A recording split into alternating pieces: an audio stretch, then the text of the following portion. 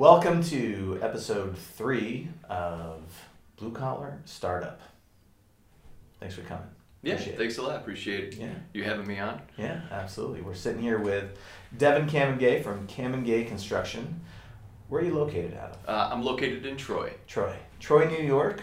For those of you listening outside of the capital region, if we have listeners outside of the capital region, we hope to have listeners. That's my big joke right now. Sure, you're bound to have one or two, right? One or two. You know, right now it's my mom, Derek's mom, probably our significant others. You know what? My whole family lives outside of the capital district, so perfect. I mean, you've probably got a good 1,500. I'm related to everybody in Chenango County. Chenango County. Chenango? Chenango County, yeah. Madison County, Otsego County, Herkimer County, they all come to a point somewhere out there. So I have family in Greene, New York. Yeah. My fiance is from Bainbridge. That's all Chenango. Yeah, it's out by me. Yeah, Greene is what, a town or two over, right? You have to go through Norwich and then Oxford and then Greene. Yeah. Lot of green out there. A lot of green out there. Yes, there is. I actually love it down there. I've been thinking about. We've been talking about trying to find a little house down there so we can have a place to scoot out to be closer to family. Because her whole family's down there. A bunch of my family's down there. And I really do just love that area, man. It's really cool. It's kind of like I call it the Central New York Triangle, right? You got Syracuse, and you've got Utica, and you've got Binghamton. Yeah. And you're in like that no man's land of nothing out there. Yeah. You know? Except for Sherburne, home of the Pageant of Bands, right? Or you got Colgate College, which is just a little rinky-dink town. Yep. That's great. That's fine. That's when we were talking earlier, and you're saying Sherburne. I'm like, wait a minute, I know where that is. You ever get over to the Outpost? The Outpost? No. That's in Oxford, I believe, which is another one of those. The only time I went to Oxford was when we played against them in football or basketball. That was it. All right, that's fair. Great little area, though. We loved it out there. So anyway, now that we've got that going on, so tell us a little bit about Camenga Construction, about what you do, what kind of construction that you're doing, and kind of how you got started. Sure. My business, we do just about everything. A lot of remodels. Lately, it's been endless bathroom remodels. I think last year I did 9 on top of decks, kitchens, so on and so forth. So the nice thing that's a little bit unique about what I do is I don't tend to use subcontractors. Mm-hmm. So when we do a remodel, I'm doing all the plumbing, all the electrical, and I have third-party inspections and stuff like that. So there really isn't too much that I don't do. I mean, I started doing windows and door replacements. I even built birdhouses, I remember, for a while. I don't do a lot of roofs anymore. I don't need to get up on there. Yeah. But if I'm doing an addition or I'm building a house, then obviously I do the roof. But I taught myself plaster work. I've done some masonry stuff. So there's really all aspects of construction, whether it's framing to finish work. Yeah. So is that your slogan? From framing to finish work, Camenga Construction. No. So I'm not important enough to have a slogan yet. All right, that's fair. All right. My kids try to come up with a bunch of cheese ball ones. Yeah. But, write you a jingle. Yeah. So get it on the radio. What it's interesting because when we were just talking about this, or when you were just saying, I should say, is that it made me think about the fact of, you said you did 9 bathrooms, assorted other projects, decks, et cetera, et cetera. Would you say what's life like right now as a contractor compared to what it was like, say, 5 years ago? So, and I asked that question looking for an answer, or looking for you to tell me about if you're seeing an increase in demand, because I feel like 5, 6, 7 years ago, contractors were left, right, and center. They were everywhere. Like you couldn't walk down the street without stumbling across a couple contractors. Now, I feel like I can't. I've got a buddy that's a contractor. If I could get him here next year, I'd be lucky. Right. Have you been seeing that? Is that something that you see with your business? Tell me a little bit about the difference between now and years ago, let's say. Yeah, I think I think there's a lot of fly-by contractors, or maybe guys that do it part-time or girls that do it part-time. Mm-hmm. But there's seems to be kind of a void, or a limited supply of guys like myself. Where, I'm kind of smaller, right? I'm not a huge, construction business, but I'm not a super small guy too that just does it on the weekends or right. when. So I think it's in the midst of COVID and trying to get materials. It's a challenging time right now, but having a limited supply of qualified or skilled contractors, I think is certainly an issue. And my phone won't stop blowing up in the last 2 weeks, right? Everyone's gearing up. Oh, the weather starts to change. People want to start calling contractors to do projects. But unfortunately, I'm already booked up. Right. So I started booking jobs for next year already. Yeah. And it blows my mind that people are willing to wait that long, but it seems to be a continuous conversation about I can't get a hold of anybody, or nobody calls me back, or I just can't find someone to do it. So I know that's what we've been saying. Right, yeah. and when they find someone, especially all my advertisement stuff is done through word of mouth, and so when they have someone who says this Camenga Construction is worth the wait, then whatever date I give them or say, geez, I'm really sorry, I'm not available till several months, and they're like, okay, put us in the book, pencil us in, and then we'll come look at the project. So I think with a limited supply of skilled workers, and there is a huge demand for people upgrading, and that kind of goes hand in hand with the market too, right? Mm-hmm. The housing market is still booming out here. Crazy, We're going on 2.5 years now. It's been super high. So you have people preparing to sell their home, so they need to either upgrade or fix little things, or you have people who have purchased a home and they need a complete remodel, or to freshen up. So there's tons of work out there. Yeah, it's I know that before we were talking, we've got the small farm out in Greenfield, and there's always projects that need to get done, and some stuff I can do, but other stuff, if I'm good at anything, it's knowing when I don't have the skills to do something and I need to call in somebody else. That's a valuable skill. I know, right I think so too. I can't say how many advertisements I've seen over the years where it says, something along the lines like, we'll fix what your husband tried to fix, or, So I always try to know my limitations, so there's a lot of things, especially when it comes to roofing and masonry and things like that. I can do some carpentry stuff, and if I'm working on a barn, it's not a big deal if it's not perfect. It's the barn. It's a lot different than trying to do finished work inside the house. But we've got all these projects and all these things we want to do around the farm, and just trying to find somebody to do those things is like I have a friend of mine who is an amazing contractor, and like I said, we couldn't get him in 2022. It's just not going to happen. He's right. I am literally booked out until 2023. And it's March. Yeah. Good for him, right? It's just an amazing thing to me about the supply shortage of skilled tradesmen and women and or skilled labor, whatever words we want to use, right?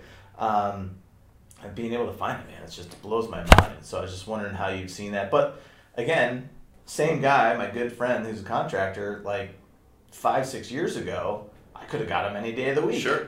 Right. It was just like we're just driving around, We're sitting at the booth at Stewart's waiting for somebody to say, "Oh, I gotta paint my room," and hey, here's my card. I could be there at 5:00. Yeah, it's just a really interesting phenomenon to see the difference in just maybe that 5 or 6 years has brought in the blue collar industries, because I don't think it's relegated to just contracting. No, it's not. I really think it's all across the board with skilled labor, is that there's just such a shortage of people that can do a good job. I do notice that we've been able to find people like right now, if I talk to someone who is in some sort of blue collar field and I'm like, do you think you could come up? Oh yeah, I got plenty of time. I'm like, all right, these guys, either they're brand new or they just are not very good. No one wants to hire them. That's why they're open. Even right. It's not limited just to contractors, right? We were talking about this earlier, right? Diesel mechanics. Yeah. I know there's a shortage for electricians, not so much for union electricians, but for people who want to do residential stuff. Yeah. And there's a huge demand for that. But it can't be just any Joe Schmo. I'll figure it out as we go. Right, right. So that you can't do that either. I think plumbing is the same way, although the new equipment and tools they've come out with and products, it's so easy to be a plumber now. Well, you don't have to sweat pipes anymore, right? Like, yeah, you don't have to. Certain things you should. That's right, the difference. Right. Knowing what you should sweat and what you should not sweat. Yeah. I guess a positive little glimpse, right? I just had to replace the boiler in my house. Oh, yeah. And all the technicians that came in to install new boilers, they were all young kids. I mean, I'm not a young guy anymore. So I call everybody a kid. But yeah. I mean, these are people just coming out of college. They're 25, 26 years old, and they have the title of a technician, and they're there. So I'd like to think that maybe we're starting to see some transition to people moving towards that, whether it's because all these other fields are flooded or what, I don't know. Mm-hmm. So I do see glimpses of that, but I mean, you don't see too many 16, 17, 18-year-olds on top stripping shingles on roofs and putting up siding and stuff anymore. No, not like when I was a kid. I felt like that's what you did. And now, well, you didn't have a choice. Right. Kids have choices nowadays. I gotta get over that. Like we were talking about before, like we have all these opportunities to do stuff around the house, and it's around the property, I should say, and getting the kids involved is like most they didn't want to play video games, and every once in a while I get my son out in the barn with me doing a project, but he's just like, if they're given the choice, sure, they're not out there. Sure. When I was a kid, I wanted to be out doing the projects with my dad and my uncles, and they wouldn't let me until I got older. I remember being like 8, 9 years old and be like, yeah, I'll come help, and they're like, no, you're not old enough yet. Oh, I mean, we didn't have that luxury. Yeah. So my father, the first time I really was kind of put on my own for doing any type of construction thing, I was 9 years old. No kidding. My father bought me a satchel. Or my wife says you have to call it a tool belt. It's not a satchel. But he bought me a tool belt with a hammer, a tape, and a square. Right? That's awesome. And we were doing the roof on the garage. And so it was me and my older brother. And my grandfather was on the other side. He snapped the line for me. He goes, okay, I want you to start putting shingles up on here. And I'm like looking around for somebody to tell me what to do. And he's like, you're going to follow this line? And he goes, I'll be back in like 30 minutes and see how you're doing. And so I was 9. Put me on a roof in our garage, starting to lay shingles down. That's pretty sweet, man. Yeah, and I have the same tool belt. I still wear the same tool belt. I got the same hammer, everything. Well, what brand is the tool belt? Because something that's going to hold up that many years, that's quality. I remember, he was so proud. My father was so proud of getting this because it's all leather and all this stuff. But it's the same tool belt it's the only one I've ever had. And I remember that vividly. And of course, the last thing in my true father fashion, he'd be like, "Don't, F it up." Right. As any good father should say.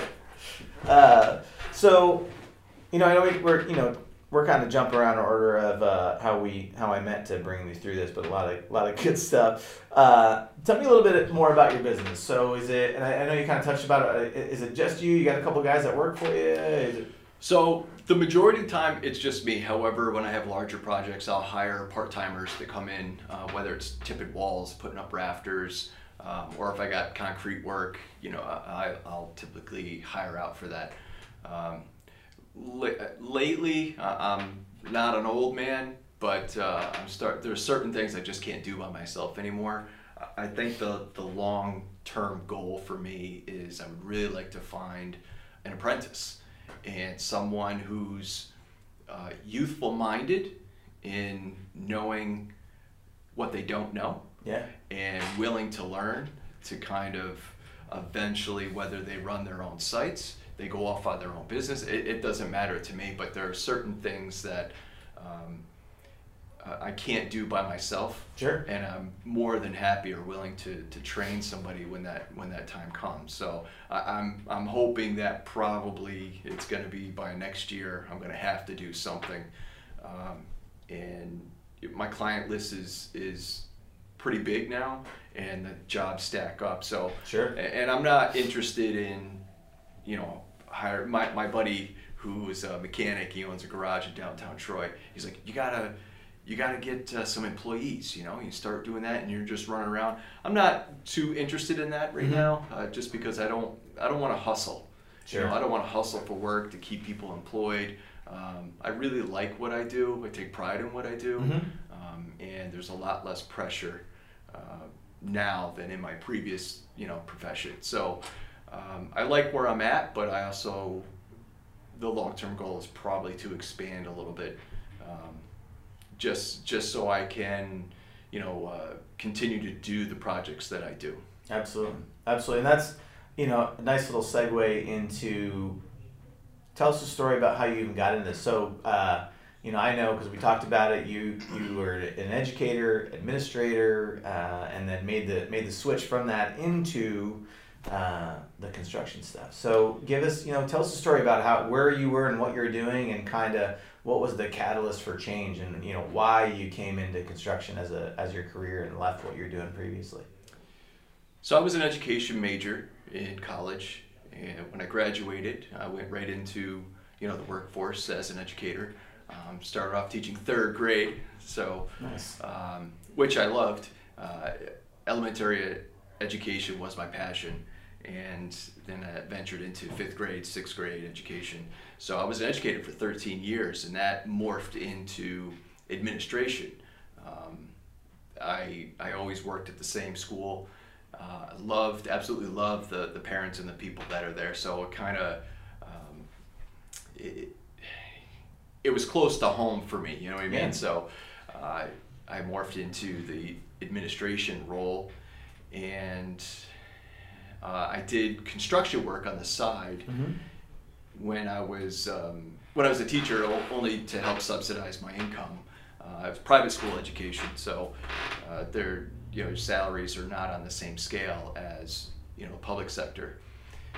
And I got lucky with kind of a big contract and a big project, and so that was one of the reasons why I kind of transitioned into doing construction full time.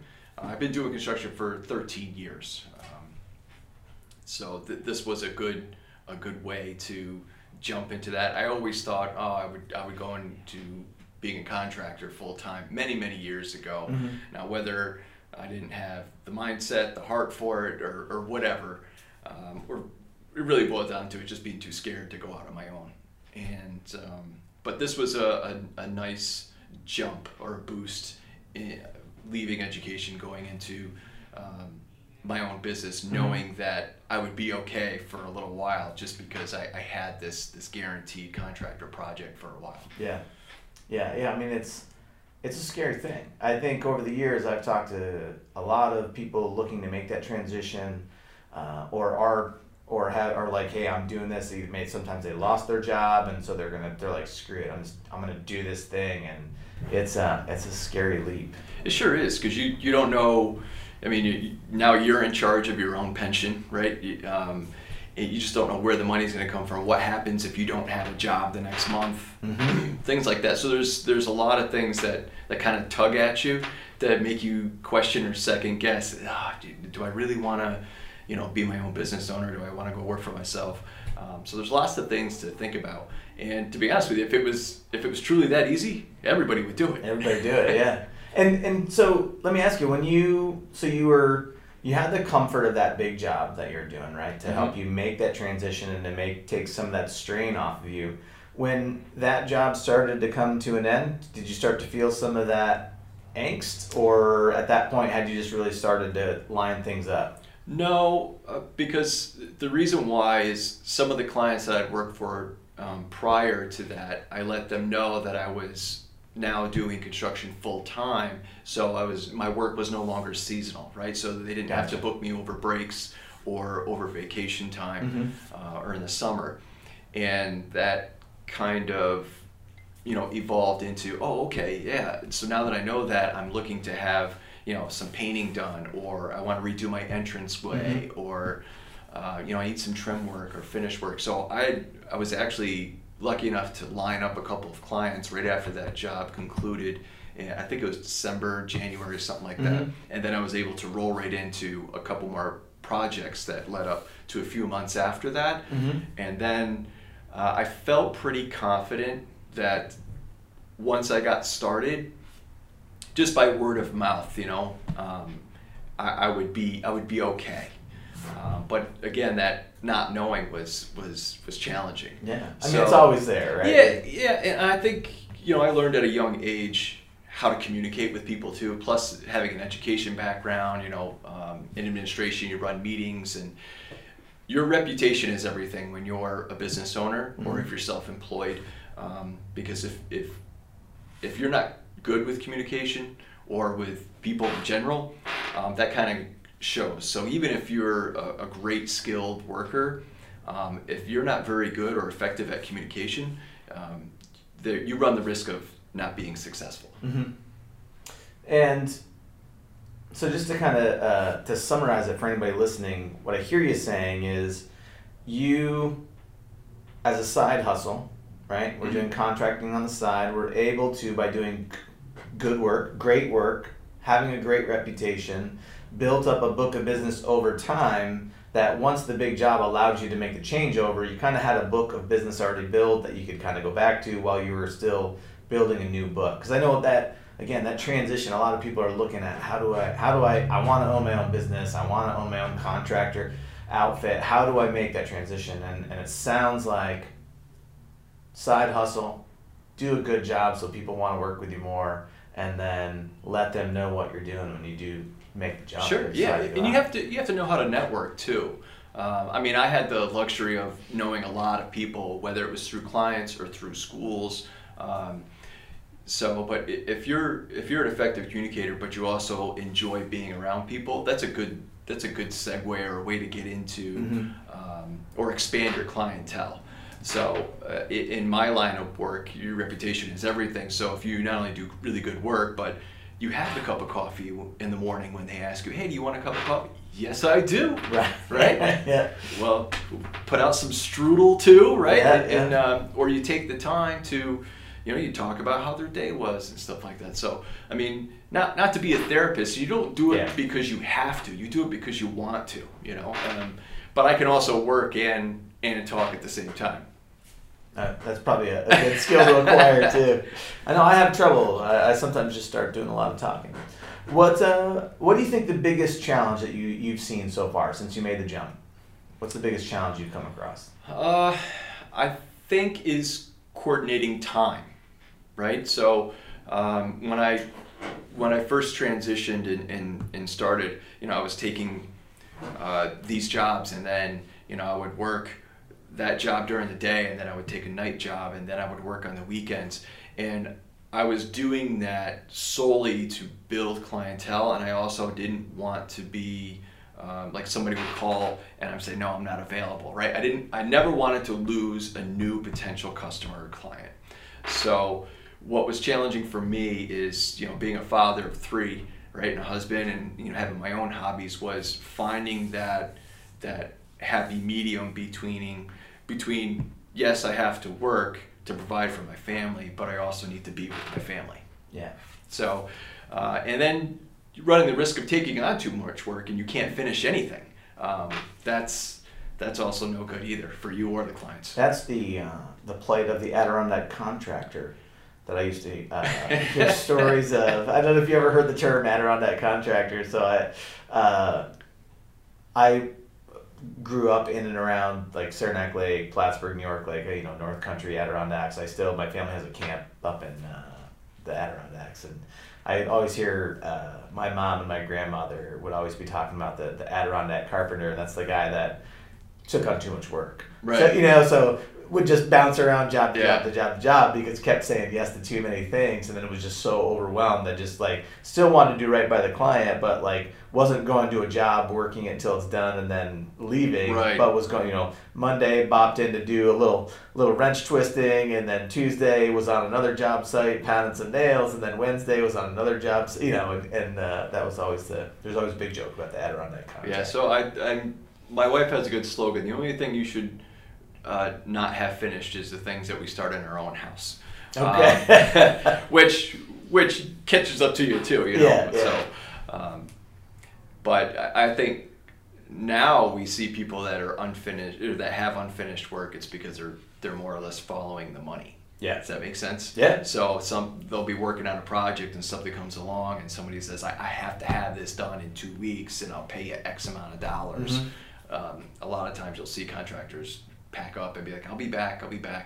And then they either don't come back or they'll be back whenever they feel like it. Yeah. I'm sure that doesn't, I know if that happened to me, I wouldn't be calling you again.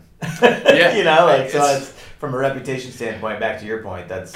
A year and a half ago, I got 7 new clients, and they were still have them as clients. They're phenomenal clients. I do a bunch of work in their houses, but and the only reason why that kind of fell in my lap is because they all have had bad experiences with former contractors, whether they didn't finish the job or they didn't do it correctly, or quite frankly, let's be honest, in my line of work, you have some contractors that whether they have problems with the law, they have substance abuse, things like that. So, they've dealt with all those things. So, I just kind of took advantage of an opportunity, and they all had their own circle network of friends. So, and it just kind of branched out from there. Yeah.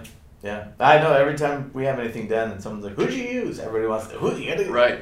Good contractors, hard to find. Yeah, well, now I go so they don't give out my name because they want stuff done. Yeah. All right, well, we're gonna take a quick break, and we'll be right back. All right.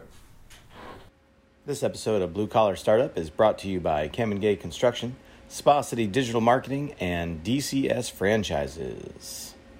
And now back to our episode. So we're back from that brief sponsored commercial break. I don't know. Yeah, I got a quick snooze in, right? So and you were just saying. So let's talk about it again. So I think one of the important things, everybody needs to find or to acquire or to fall into having some sort of mentor, right? Mm-hmm. I know Derek feels the same way, and you were just kind of giving us this. So mentors that kind of helped you along the way. Tell me a little bit about that. Yeah, I come from a long line family of contractors, right? My grandfather was a contractor, built log cabins. My father was kind of a side contractor, but he grew up with it, and he did it on the side, and then started his own business on the side of contracting. My uncle, LC Construction out in Edmonston, New York. So these are all valuable people that I can reach out to when I have a question or a situation that I haven't seen before. It's truly invaluable to have, whether it's a mentor or somebody to go to when you have a question, right? So although today you can use YouTube and look up anything, but sure, it's not always how do you do this product. It's what's the best way to spend your disposable income for new tools. What's what are some smart accounting principles, things like that. So and my uncle did all of that stuff on the side. My father did too. So when you own a business, it's not just about how much money you can make and how many employees you can have and how fast you can grow. You got to be smart about your finances. Yeah, running a business, finances are a big part of it. I know it's always been my weak point in business has always been the finance side. I'm pretty good on operations. I'm great at sales and marketing. Finance is always so my first move in any venture has always been hire a bookkeeper. get someone on board that can help me keep my my I's dotted, my T's crossed, and my bills paid. Because otherwise, I'm just like, throw it on the pile, and play to your strengths. Right. Well, and that goes back to what we said earlier. If you know that that's not one of your strengths, then you need to have somebody take that over. Yeah, absolutely. Absolutely. So what, and I think I kind of know the answer to this, but what would you say the secret to your success has been? I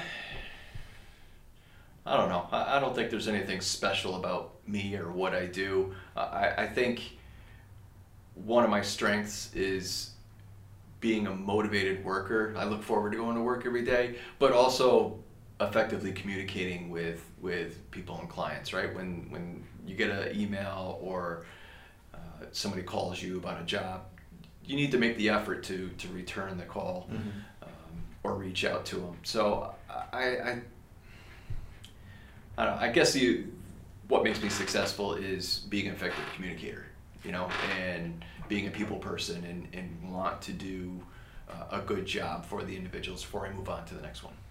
Nice. So let's talk a little specifically about blue collar, right? So, Derek and I keep talking about the fact that we can't figure out if it's just because we launched this podcast or because it's all happening at the same time, but I can't scroll Facebook, pick up a newspaper. I can't go anywhere or do anything without... What's a newspaper? I know. Shh. Chad Prince newspapers. But I really, like, everywhere I turn, I just keep seeing blue collar, whether it's, an article about the number of blue collar jobs that are out there, or talking about the fact that the blue collar industries are so in demand right now, or people talking about the fact, like, hey, if we do not increase our blue collar workforce in the next 5 to 10 years, we're going to be in for a major problem with the country's infrastructure and our roads and our houses and our buildings and our bridges, and everything's going to be falling apart. No one knows how to repair these things or maintain them. So I was just wondering what your thoughts were on the blue collar industries on a whole and what you see. Yeah, I think in a lot of what I hear today is, well, kids don't want to work anymore. People don't want to work. I don't think that's necessarily true. However, I just don't think that they're qualified or they have the skills to do it. I mean, when I look at my kids that are teenagers, if they don't know how to do something, they're not going to do it. It's not because they're necessarily lazy, but since the institution of No Child Left Behind in the 80s, that's all we've done is push in the direction of everybody needs to go to college. So that's the direction everybody's taken in the last 30 years. But now you've got everybody going to college and nobody necessarily going into college for, skilled labor force, right? A mechanical engineer is the gauntlet of anything. But that can mean so many different things. You don't have anyone specifically looking to be certified as a plumber or an electrician. Or wood crafting. So when you don't have that, you have 25, 30 years of nobody really entering that field, or a very small percentage of people entering that field. This is the result where we are right now, is you don't have anyone who with the skills to continue on. That's why your mechanic is 60-some years old. Right, and you can't find anybody else to go to, or you're going to a dealership and you got a 23-year-old technician, on his phone. So this is where we're at. Yeah. It's a tough state of things. I just everywhere I look, or like we were talking about before, if I'm trying to find someone to help me with something at the farm or anywhere else really, but it's hard to find people. I mean, when I was in school, you had programs, whether it was through BOCES program or secondary education, and all these other programs that were an alternative to school, right? So you already had this now I guess we see it as a misconception that this individual isn't ready to continue on for school or isn't going in that path, so we'll give them this alternative. It wasn't, in my opinion, wasn't seen as something that was valued. A trade wasn't looked at as equally as someone who would be certified as an educator or a doctor or anything like that, you know. So I think there's still a little hint of that, but now everyone's starting to see labor rates increase, and that has to do with demand, has to do with materials, has to do with everything. So well, yeah, I mean, look at what a crane operator makes, and sure, you know what I mean. Like those guys are making hundreds of thousands of dollars, some of them, and you know, or look at the welders and plumbers and contractors, and it's interesting you say that too, because Derek and I talked about it a little bit. I have a client who is he's a blue collar guy, but he does not like the term blue collar. I mentioned it to him, and he was like, "Don't use that term." He's like, "It's the middle labor market. That's what you call it. Don't call it blue." Because he grew up where blue collar and the term blue collar was not used. Just like you were talking about with it wasn't looked at favorably to go to BOCES and to be doing the woodworking or whatever it was that you're doing at BOCES. It wasn't like getting a Regents diploma. Right. Yeah. And unfairly, I think, there's, again, like we talked about earlier, I think there's a lot of ways to get an education. College is one of them. Trade school is another one of them. Sure. Right? Absolutely. An apprenticeship, that's another way to get an education, but to him, it was just, he grew up in a time when being blue collar was frowned upon, and the term was like a derogatory term. So it's just interesting that you say that. Yeah. And the BOCES programs, which are, I think, invaluable. Everybody learns differently, and I always felt that when I was growing up and kids that were going to BOCES, the kids that were going to BOCES, because they didn't learn well sitting in a classroom reading from a textbook and looking at a chalkboard. They wanted to learn with their hands, and they wanted to learn visually and doing things. And I think it's important. I got one of my kids now goes to BOCES. Thank God. Right. Because she's just not a person that learns very well from a textbook or in the classroom scenario. Mm-hmm. Well, I almost wonder, when I was a kid growing up in the 80s and the 90s, I think the idea of blue collar, white collar, the biggest separation was money. Right? Sure. So going to college equaled success and financial freedom. Yeah. Which we now know is not really true. Well, and maybe it was at one point in time for a short amount of time, but now we know that if you go to college, you're spending tens of thousands, if not over $100,000 on your education, and you may not get a job when you get out. Right. You may be waiting tables, Sure. And whereas if you go into a trade school right now and you spend 6 months, maybe 2 years at a trade school, and you're coming out, some of these guys are making $80-$90 an hour, $100,000 a year. Right. I feel like it's really, a lot's changed. Oh yeah, the scales have tipped a little bit, and again, some of that is driven by there's just not as many skilled laborers. Yeah. You know what I mean? So you have to pay more to find someone who's qualified or skilled. You have a lot of big companies. They're not always necessarily interested in training somebody or giving them time to grow. They need someone who's qualified to do the job now. But that's kind of how we are as a society right now, right? We want everything right now. Right, instant so everything's got to get gratification. done. Yeah. Don't make me wait for it. Don't make me earn it. Yeah, and that's not even the workforce, right? We see that in sports all the time. If you're not winning, you're cut. So let's you kind of switch gears a little bit. Looking back at, and you said you've been doing what you've been doing 13 years. 13 years, yeah.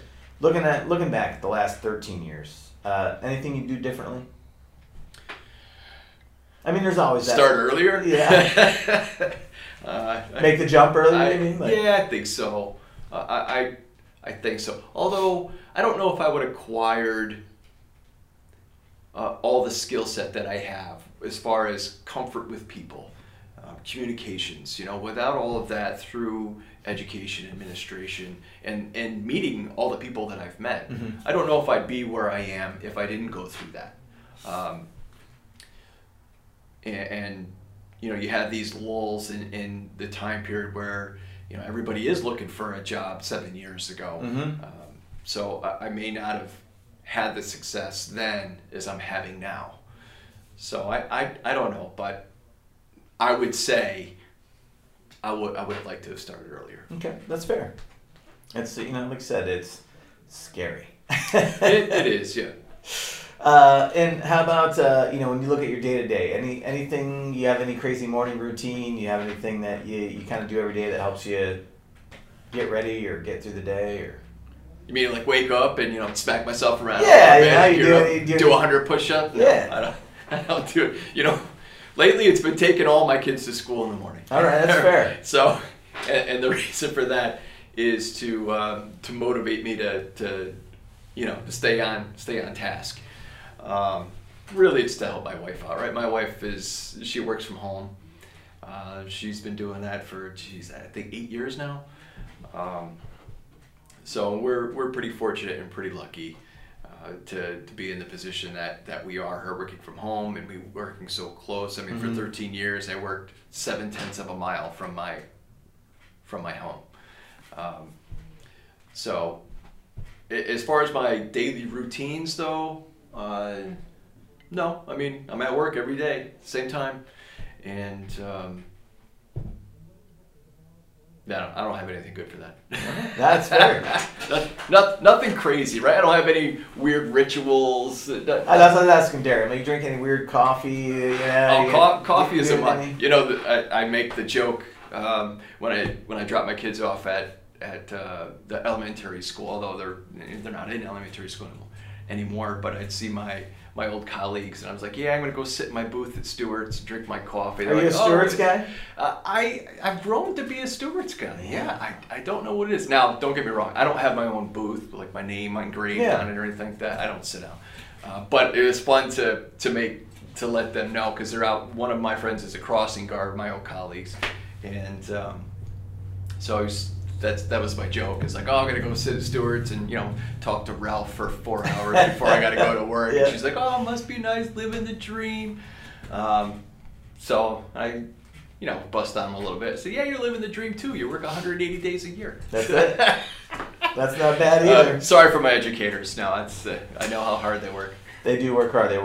They deserve every penny they get. Our teachers. Yeah. Absolutely. So in the conversation I have with my children all the time is we need to do a better job as society to see the value in what everyone does, right? We're so quick to critique people, or they don't do this or they don't do that. We don't know what people do every day, so take the time to appreciate what other people do, whether it's my client and they're having a tough day, or my former coworkers, which I still stay in contact with a few of them. That's nice. Yeah, and I agree, man. Especially when we look at our teachers and all these people that are trying to educate our kids for us and or with us, the way it really works these days, and they just a lot of pressure. I was just having a conversation with someone, or maybe it was we were talking about earlier, that teachers, I feel like they're kind of on an island these days all by themselves, because they're getting pressure from the state and from administration coming down on them. You got to do these things, and then they get pressure coming at them from parents, and it's a lot of stuff. And these guys don't get paid, zillions of dollars a year to deal with all that and to help educate the youth of tomorrow. And they're a certified professional. Yeah. So they go to a good amount of school. I chuckle when I say, parents are coming at them and stuff like that. Do you remember when COVID started, right? Everybody had the Facebook comments and posts, we appreciate teachers so much. We didn't realize how hard your work is. How fast has that changed, right? Everyone's back in school, and well, my child, they should have an exemption for this and blah, blah, blah. So it's just be mindful that they work hard. They're people too. They make mistakes. I agree. We gotta take it easy on them. And thank them. Thank you. Educators, thank you. All right, last question. What if someone was thinking about either starting a side hustle in the blue collar industry, or leaving their full-time job to go on their own, or maybe they're just sitting around trying to figure out if they're going to go to college or go to trade school? What advice would you give someone that's considering a blue collar life, let's say? Well, there's a couple things you need to consider. First and foremost, that you need to know that trade school is an option, and at this time that it's a great option. You know, it's very likely that if you were to go into a trade, and whether you acquire a skill or you become certified in something, that you know, you'll acquire a position and you could have a very comfortable and good life. If you're looking to start your own business, you need to be intelligent about how you're starting and with your finances, right? So a lot of people that I know have tried to start their business and they've ended up using it as like their own little personal piggy bank, and you need to treat it like a business. So, and I think one of the things that is easily overlooked is you need to be motivated every day, and you need to have that internal motivation, right? Because there's not always going to be somebody there telling you need to go to work today, or you need to you need to find your next job. You have to do that on your own. And when you're this is very important. If you're your own business or your own or you're self-employed, nobody's going to do it for you, and you're going to work harder than anybody else. In fact, the harder you work, the more successful you're going to be. I keep hearing that. Yeah, that's what they say. Yeah, that's easier said than done, right? Work hard, you will be successful. You're going to do a lot of things that are going to be behind the scenes. People aren't going to see it. We talked earlier, right? Mm-hmm. The people, what they don't see that I do is I'm looking at jobs on Sunday. I'm writing this week. I've written an estimate every single night, right up till 10 o'clock. And that's after family time and sports mm-hmm. and all that stuff. Those are things that you have to do. Yeah, you don't ever go home. That's why I'm like, like when some people have jobs and they get to punch out and they get to go home. And when you own your own business, you don't really ever get to go home. Because when you go home, like you said, I'm waiting for my kids to go to bed at 8:30, and I'm either at the table or on my couch, and I got my laptop, and I'm doing proposals, and I'm catching up on emails, and it never really stops. Yeah, so you can't be lacking mental toughness either. You know what I mean? Because it's going to be kind of a grind until you get into the groove of things of how do you create your estimates, and because I itemize everything. Mm-hmm. Mine's not even generic, so I list every product that I have to buy and then the cost of that product. So it can be a bit meticulous, but it's very time consuming. And I mean, unfortunately, I give free estimates too. So. Listen, I'll tell you a quick story. A guy that I know, and I won't say the name of his company because I don't have permission to, but him and I went to this sales training thing together years and years ago, right? Probably 12 years ago. And when we got done, I asked him, I was like, what was the most impactful thing that you took away from this sales training? And he said, the most impactful thing is I'm now charging for my proposals, my estimates.